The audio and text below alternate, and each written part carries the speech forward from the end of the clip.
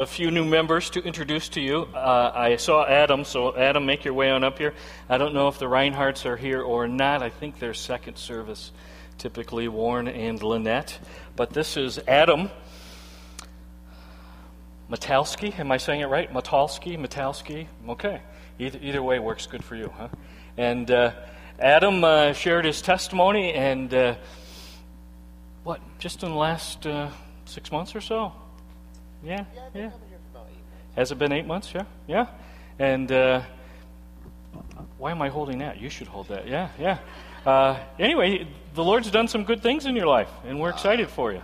Yeah, the Lord has transformed my life completely. I'm a different person from what I was 2 years ago, for sure. Praise the Lord. But that's the greatest miracle Jesus does these days. Yes, it is. He changes people from the inside out. Yep, I'm engaged to be married, which I never thought I would be. And this is an official announcement. Yeah. Getting married. How cool is this? Yeah. Christina is the... Christina, yes. Hey, Myron, you want to come up and pray for Adam? I know that you've known Adam for a long time, and pretty cool. And we're excited about what the Lord's doing. He's officially joining. You're going to join me down at the middle doors after this, and everyone will shake your hand and say, "Welcome aboard." It's going to be good. Okay? Myron? Thanks. Lord, we rejoice with the angels in heaven that another one has found the way to the kingdom. Mm-hmm. And Lord, we thank you so much for Adam and how you have transformed his life. And Lord, knowing him for several years and the things and struggles that he's been through, Lord, it's nothing short of a miracle. Mm-hmm. And Lord, I'm privileged to be up here beside him. Lord, I ask your blessing upon his upcoming wedding with Christina. Lord, put your hand on that marriage and bless them. And Lord, again, we rejoice and thank Adam for making the courage and the standing out for you. And Lord, ask your blessing upon his life. In your name we pray. Amen. Amen. Very nice. Welcome aboard. Yeah.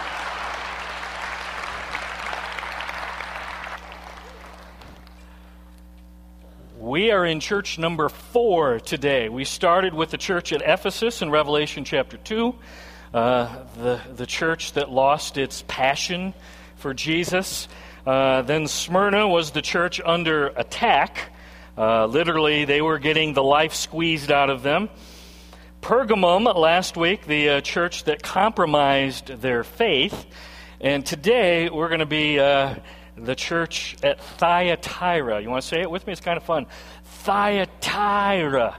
And literally, this is the church where there's like a battle, a war. Jesus Christ versus Jezebel.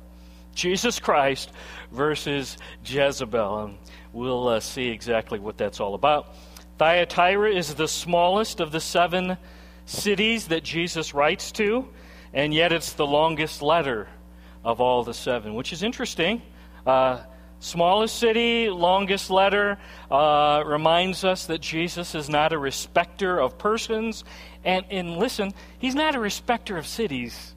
And it doesn't really matter what the size of the city, whether you're in a little village of 300 or 3,000 or a city of 30,000 or 300,000 or 3 million.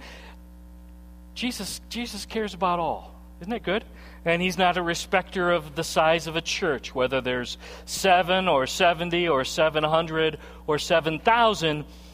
He's interested. Verse 18, we're going to see in just a bit. His burning eyes are very aware of what's going on in his church. He's going to make sure he knows exactly. So let's stand together. We're going to read out loud. This is the longest letter, so it's going to take us a little bit longer. But we're up to it, right? We can handle it, right? Okay? We'll start reading. Verse 18, we'll read down through verse 29. Let's all out loud declare God's word together. Here we go. To the angel of the church in Thyatira, write, "These are the words of the Son of God, whose eyes are like blazing fire, and whose feet are like burnished bronze.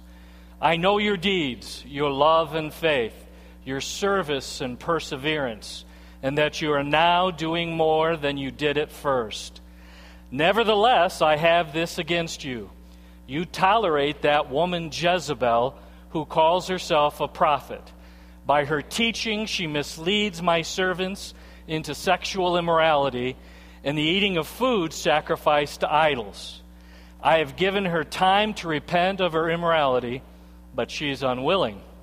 So I will cast her on a bed of suffering, and I will make those who commit adultery with her suffer intensely, unless they repent of her ways. I will strike her children dead.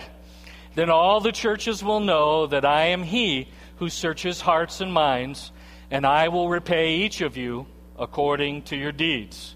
Now I say to the rest of you in Thyatira, to you who do not hold to her teaching and have not learned Satan's so-called deep secrets, I will not impose any other burden on you, except to hold on to what you have until I come. To the one who is victorious and does my will to the end, I will give authority over the nations.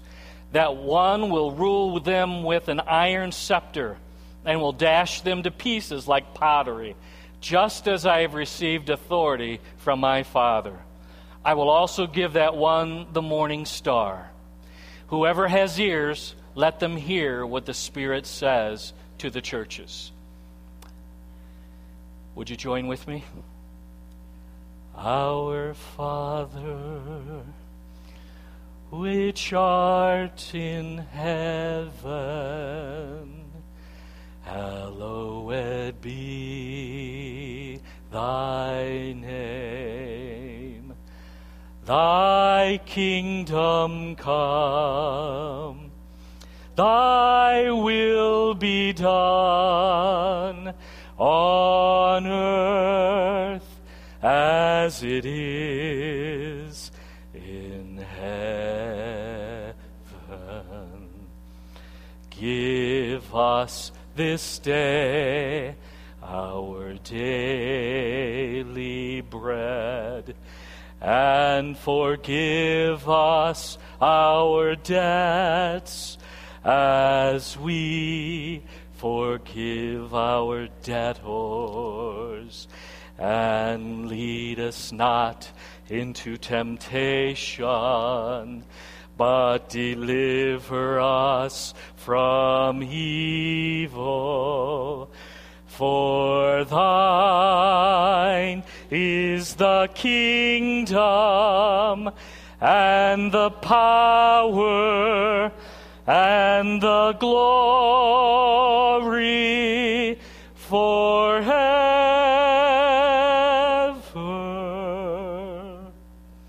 Amen.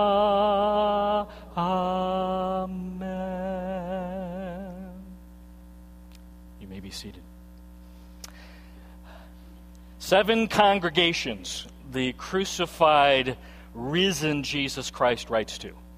All of them are located in what today's map calls Turkey. Wasn't true back then, but modern-day Turkey along the Aegean Sea. A lot of you have a map of the 7 churches in the back of your Bibles. The Jesus movement was still pretty young here. 2nd generation. Likely John is writing early 90s AD. Okay? So this is about 60 years after the death, burial, resurrection of Jesus. 60 years later, now he's writing to these 7 churches. Thyatira was a blue-collar town. Okay? Thyatira was a working man's town. It was located between Pergamum and Sardis. Okay? Right in the middle is Thyatira, between Pergamum, Sardis. And if you look, Revelation chapter 2, that's exactly where it's located here in the 7 letters. It's between Pergamum and Sardis. Interesting. The difference between Pergamum and Sardis and Thyatira, both Pergamum and Sardis had huge natural fortresses. Okay?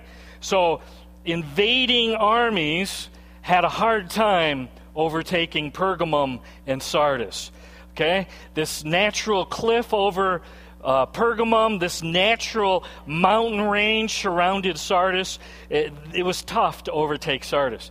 But Thyatira, there was nothing standing in the way from an invading army taking over Sardis. They were literally defenseless.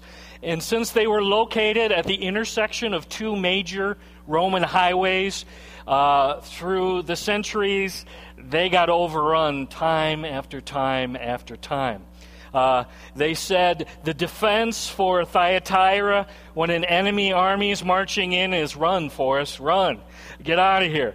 That's what was going on here. At the intersection of two major Roman highways, verse 18.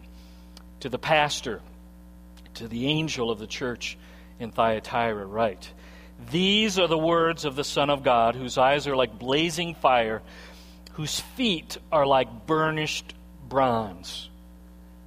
So, right off the bat, Jesus is telling us something.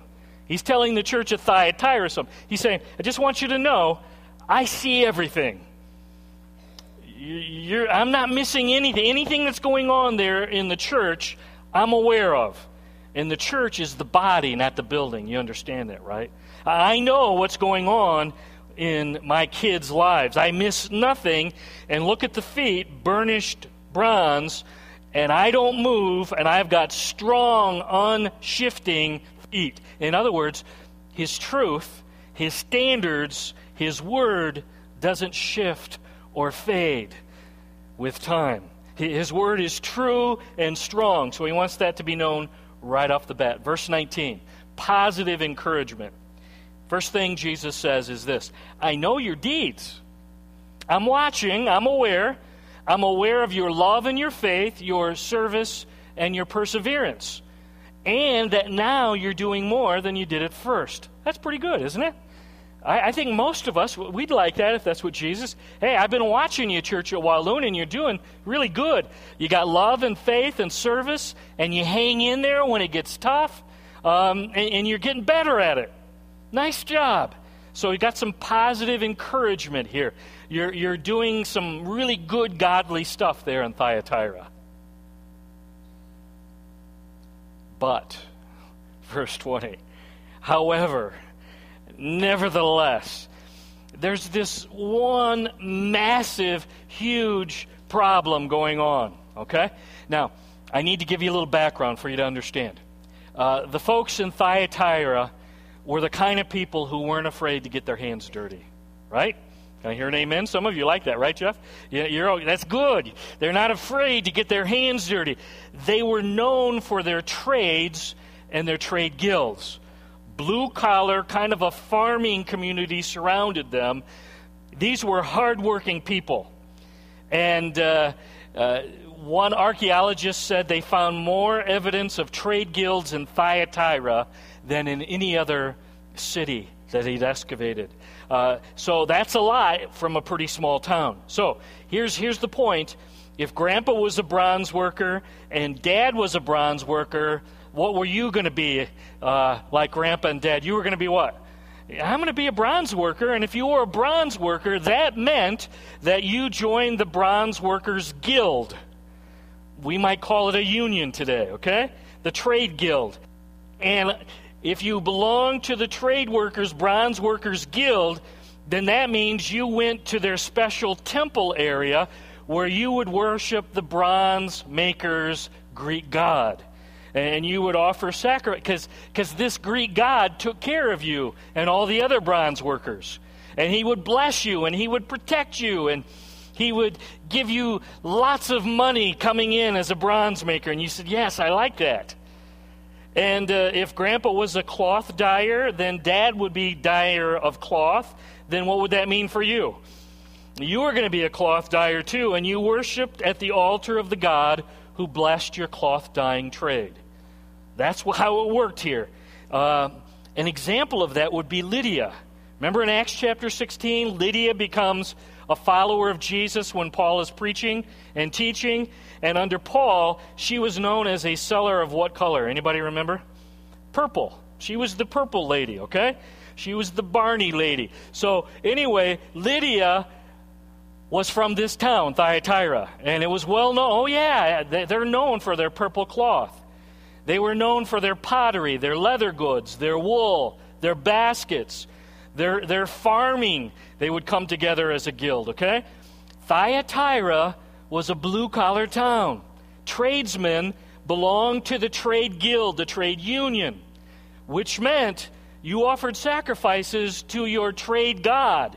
You offered food on the altar to your trade god, and he'll take really good care of you. Now, track with me. You're a follower of Jesus, and now you live in Thyatira, and now you go to the trade guild meeting, okay? And every week you'd be expected to show up. Let's call it Thursday night. And now you're there at Thursday night, weekly trade meeting. And it starts early and it goes late. And you're going to offer sacrifices to the deity God that watches over you. You're going to participate in the feasts. You are going to drink deeply. And then you're going to get involved in the wild, crazy party that would ensue after you'd done your religious thing unto your pagan idol God that watched over you. One writer said it this way: it was like Union meets Frat House meets Mardi Gras every week. Union meets Frat House meets Mardi Gras. Shove them all together. I'm trying to keep it PG-13. We're talking slaves and strippers and prostitutes every week. So, what are you to do? You love Jesus. You're a follower of Christ, and yet, Grandpa was in this trade guild, and Dad was, and now you are too. And if I don't go, they're going to see me as being disloyal and antisocial. And if I don't go after a while, they'll remove me from the guild, and I'll lose my career. So do you see the dilemma here? You're living in Thyatira, and almost everybody belonged to one of these guilds. What am I going to do? I got a problem. I'm going to lose my career. Unless, of course, maybe here's the solution. I can keep one foot in church, and I'll just keep one foot in the guild, and I think that will work. One foot in church. I'll stay with Jesus, but I'll also go to the trade guild meetings as well. Verse 20. Here we go. Nevertheless, Jesus says, I have this against you. You tolerate that woman, what's her name? She calls herself a prophet. By her teaching, she misleads my servants into sexual immorality, the eating of food sacrificed to idols. Verse 21.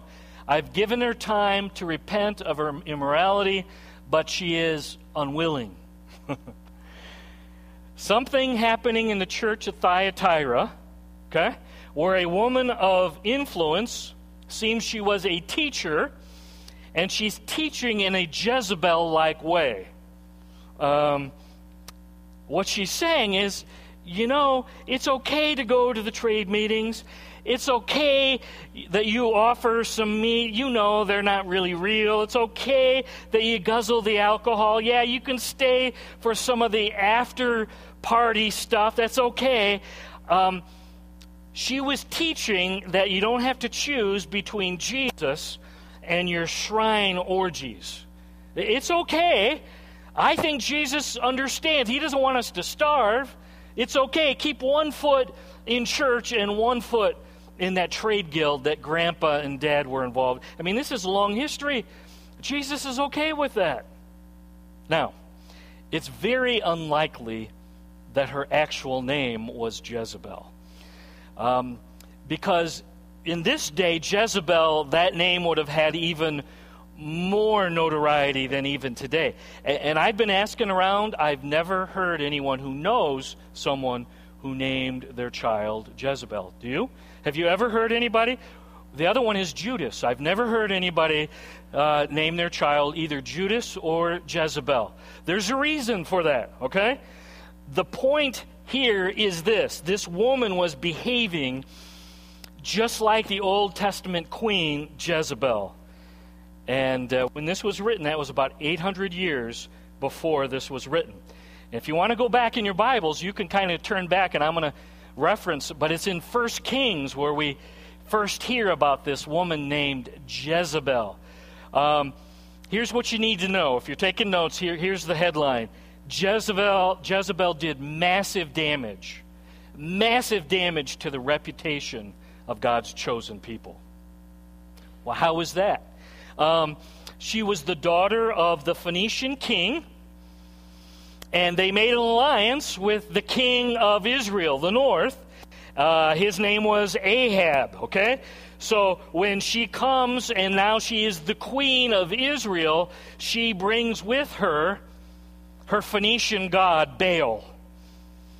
And here's what happens after a time. She has so much influence that she kills the prophets of God. 1 Kings chapter 18. She opposes God's man, and it's not very long that now she has used her position to undermine the authority of Jehovah God. Matter of fact, the national religion under Ahab and Jezebel of God's chosen people was the worship of Baal. That's what she did. She was so influential, she so undermined God's word that she used her position to literally compromise and bring disobedience. And now Israel, God's chosen people, they don't behave any different than all the other pagan countries. They look just like everybody else. And that's exactly how they were behaving. She hired 2 scoundrels to give false testimony about Naboth and had him murdered so she could steal his vineyard because her husband was pouting because he really liked that vineyard. Think about it. She hires 2 scoundrels to lie and then steals the vineyard. Here, honey, here's that vineyard you really like. She undermined God's authority, God's reputation everywhere she went. Okay, now, if you have your Bible, then God goes to work. He says, you know what? You're going to be that flagrant, you're going to be that evil, Jezebel. The Lord says, okay, I'm going to raise up my guy. And in 1 Kings 17:1, he raises up the guy named, what's his spokesman's name? Anybody remember? Elijah. And the first thing he says is, it's not going to rain for 3 years. Is that going to be a problem for Israel? Well, we're going to starve. Yeah, that's going to be a real problem. And then we're going to do a little Baal versus Jehovah God contest. And that's one of my very favorite passages. You might want to read that this next week. That's 1 Kings 18, 16 to 46. Remember? And the conclusion is the Lord whoops Baal's hide. Baal's prophets are killed. Eventually, Ahab is killed in battle. And then after he's killed in 2 Kings 9, the next king rides into town. And this is kind of interesting. Jezebel's up in the top floor, and she's getting beautiful. She's got her curling iron out. She's got her fake eyelashes on. She's putting on the mascara. She's really dialing it all up. And Jehu calls up to her, Yoo-hoo! Jehu! Hollers up to Jezebel, is that you up there? And then she hollers down, is this the man who killed my husband Ahab? And then Jehu says, hey, servants, whose side are you on? You on her side or my side? Now think, he's coming back with the winning army here, and now he hollers up, whose side are you? And you know what they do? They toss her out the window, and then she goes down, and then guess what happens at the bottom? Splat. It's pretty gruesome. It really is. And then if that's not gruesome enough, if you got a weak stomach, shut your ears for a minute, and then the neighborhood dogs devour her body. And then 2 Kings 10, Ahab's sons and grandsons, Jezebel's sons and grandsons are wiped away. The lineage is wiped clean. Whoa, wow. That's a crazy story. You know what? The Lord wanted his people back. He's going to take drastic action, is the point here. Incredible compromise with God's chosen people. And he says, I want my people's heart to belong to me. And when they wander and they've been influenced by this woman, I'm going to do whatever it takes to get my people back. That's the point back there in 1st and 2nd Kings.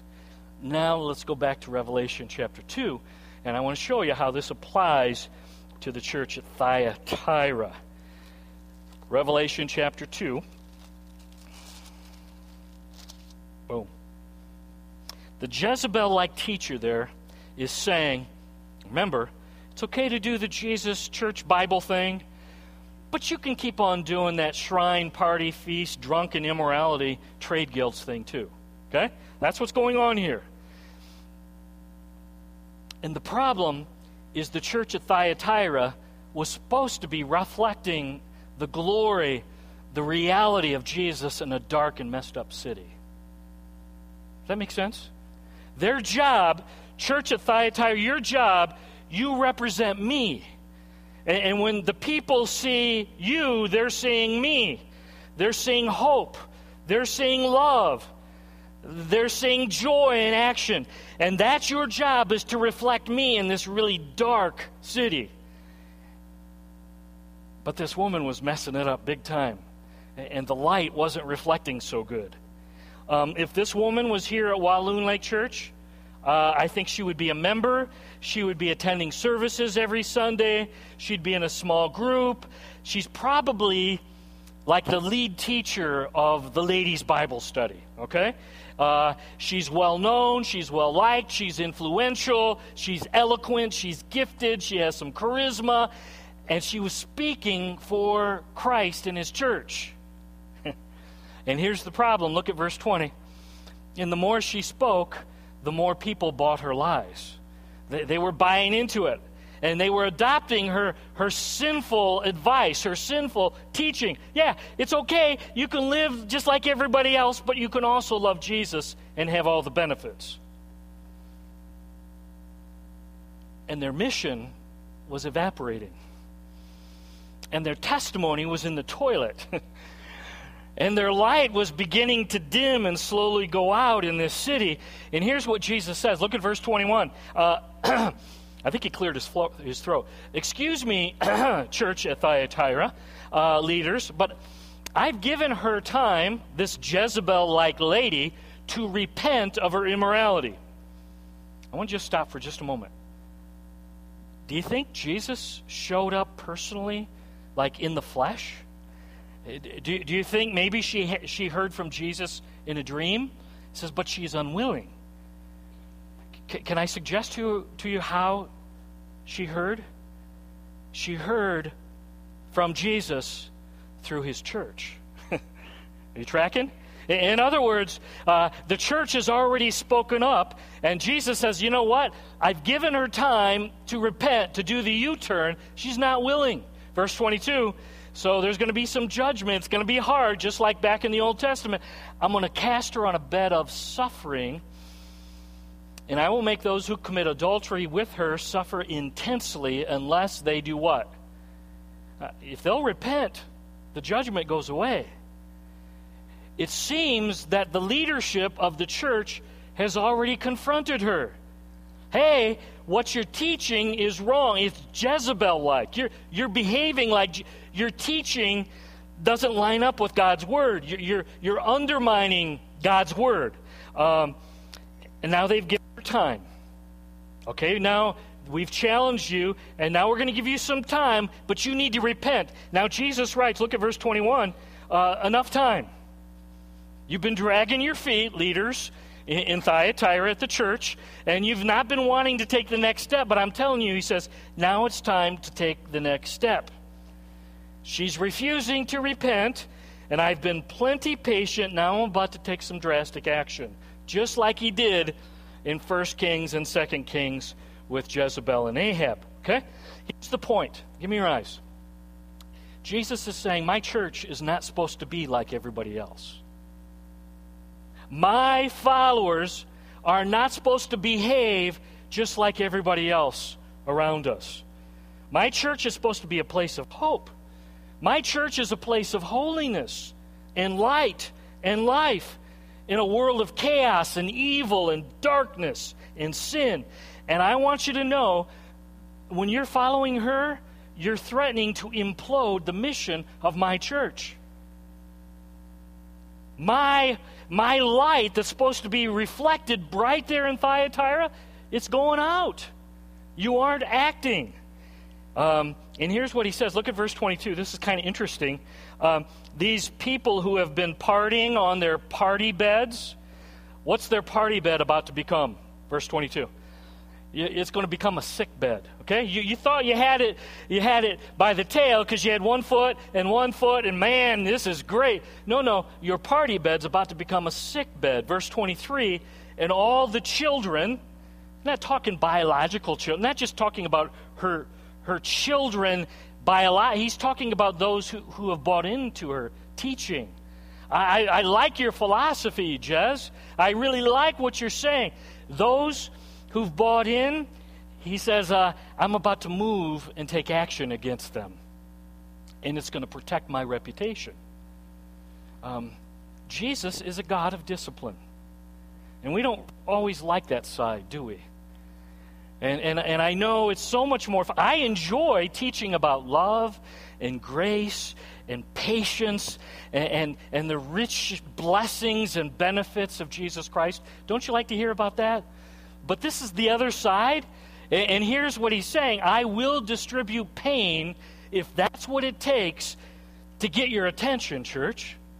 I will get your attention one way or the other to restore the mission to my church. Because this is not my church. It's not your church. Who does this church belong to? Well, it belongs to Jesus Christ. And he's saying, you know what? I'm fully in charge here. And if you don't wake up and heed my warning, it's going to be bad. Jesus says, I didn't give my life to redeem my people on the cross so they could just behave like everybody else. Think with me now. Jesus said, I came and took your place on the cross, and now you think it's okay just to live however you want? Really? And it's strong. 1 John 2:15. If anyone loves the world, the love of the Father is not in them. That's pretty strong too, isn't it? This woman is teaching that it's okay to enjoy the sin of this world and then come to Jesus and sing and worship and usher and serve and then go off to your guilding meeting, and that's perfectly fine. Look what he says, verse 24. This is an interesting way to word this. He says, this way of thinking is the deep secrets of Satan. That's Satan's reasoning, okay? Yeah, you can know Jesus, but just keep doing all the other garbage, right? God's grace, God's benefits, God's love, God's goodness, it's wonderful. And then you can go home this afternoon and binge on porn, and it's no big deal. And Jesus says, no, it's a big deal. It's a real big deal. For those of you who have not followed Jezebel's lives, let's go back. What does it say? I'm not going to impose anything other than the burden on you that you've already received. What's the burden that they've already received?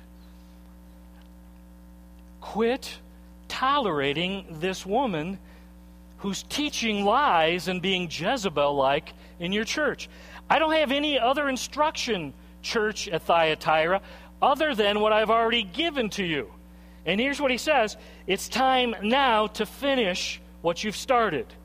You've already been to her, one-on-one it seems. Excuse me, Jez, but you're sinning.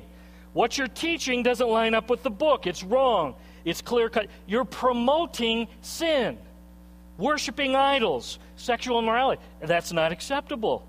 He says, look at it, finish what I've already told you. No other burdens other than what you've already been given.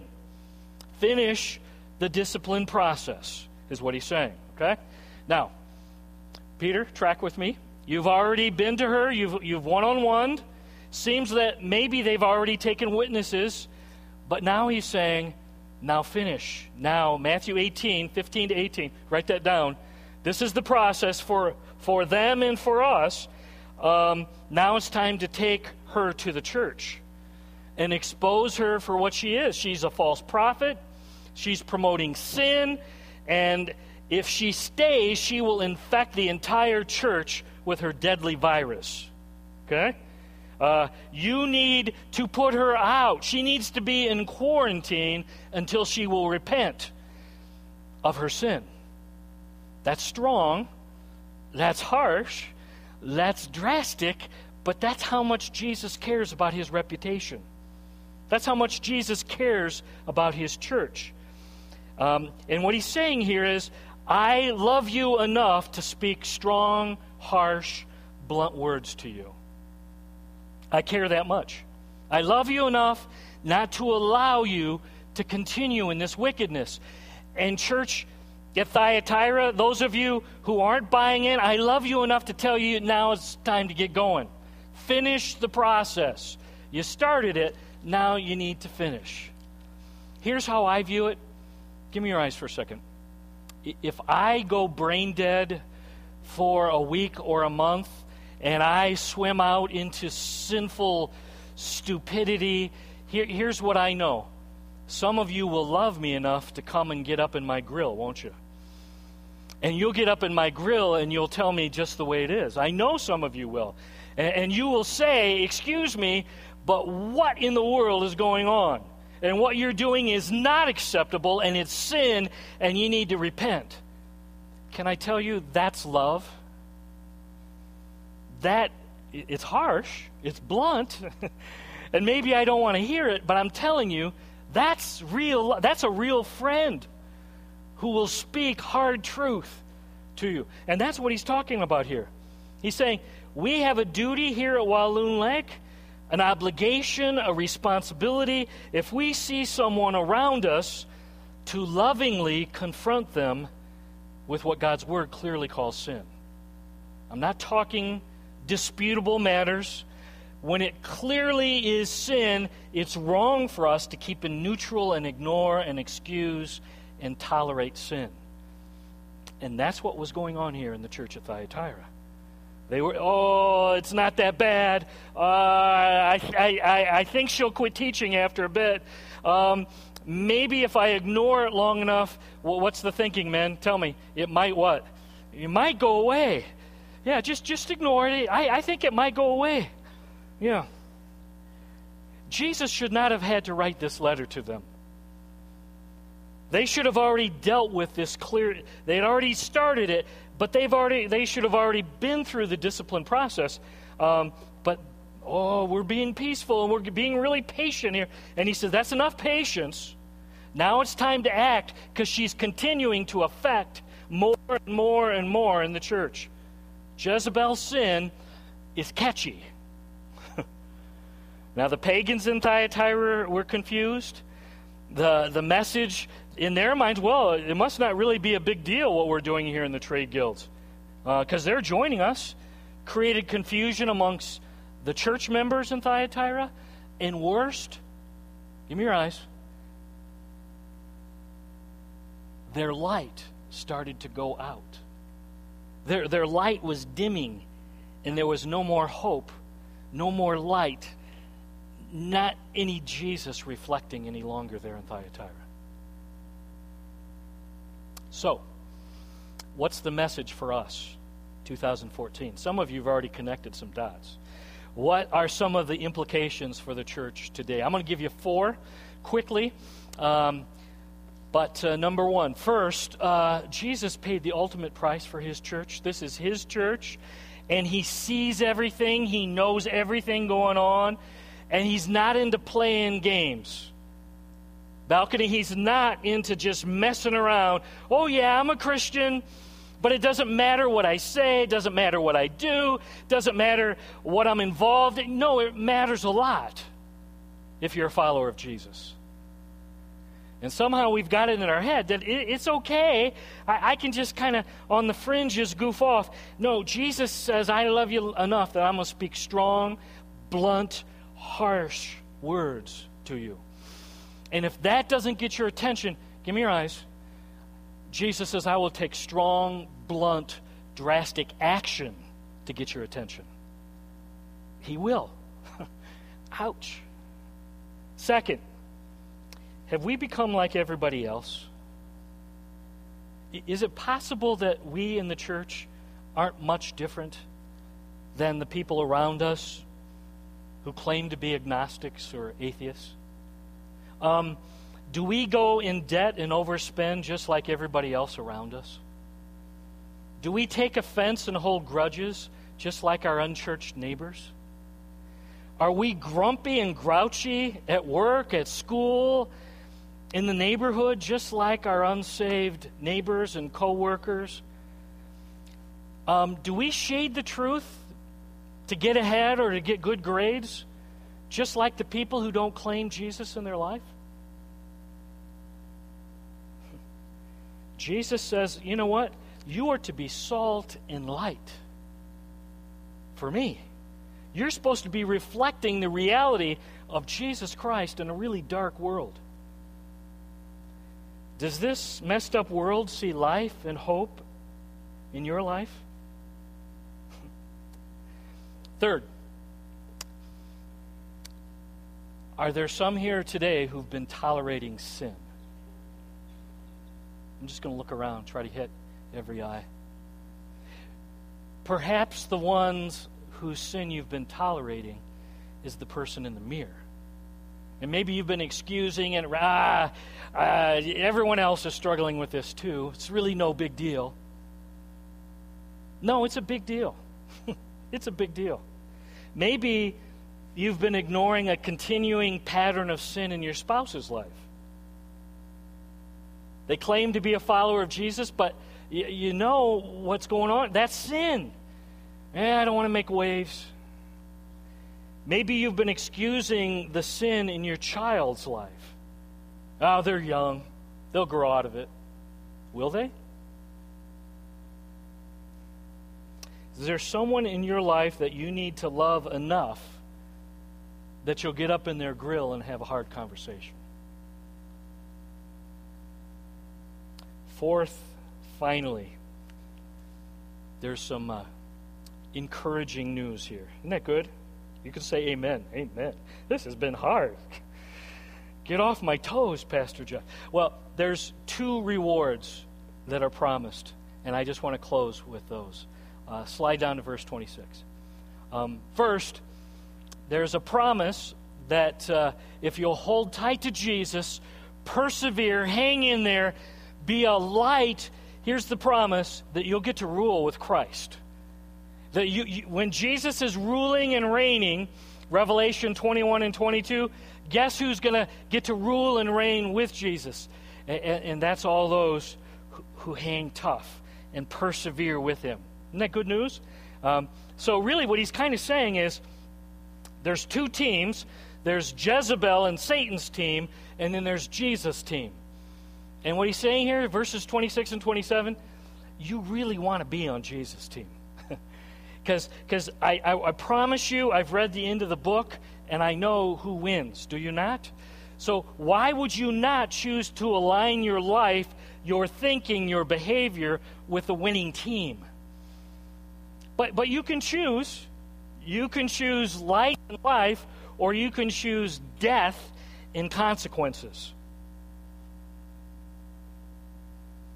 Second reward, second promise, verse 28. This is kind of fun. He says, verse 28, you're supposed to reflect Jesus to a lost and dying world, right? That's our job. Here, Walloon Lake Church, our duty, everywhere we go, make Jesus, the reality of Jesus, be real and alive to a lost and dying world. But then, look what he says, I'm going to give you the morning star. And if you go to Revelation 22:16, you can turn there if you got your Bible. 22:16, Jesus says, I, Jesus, have sent my angel to give you this testimony for the churches. I am the root and the offspring of David and the bright, what does he say? I am the... So this is kind of cool. Think about it with me. Right now, we're supposed to reflect Jesus, but there's coming a day, and I don't think it's too far off, y'all, where the morning star is going to light up the world. And we get to be right there with him, okay? So he's saying, hold on. I know it's hard. I know it's difficult, but hang in there because the morning star is going to, that's going to be our day, right?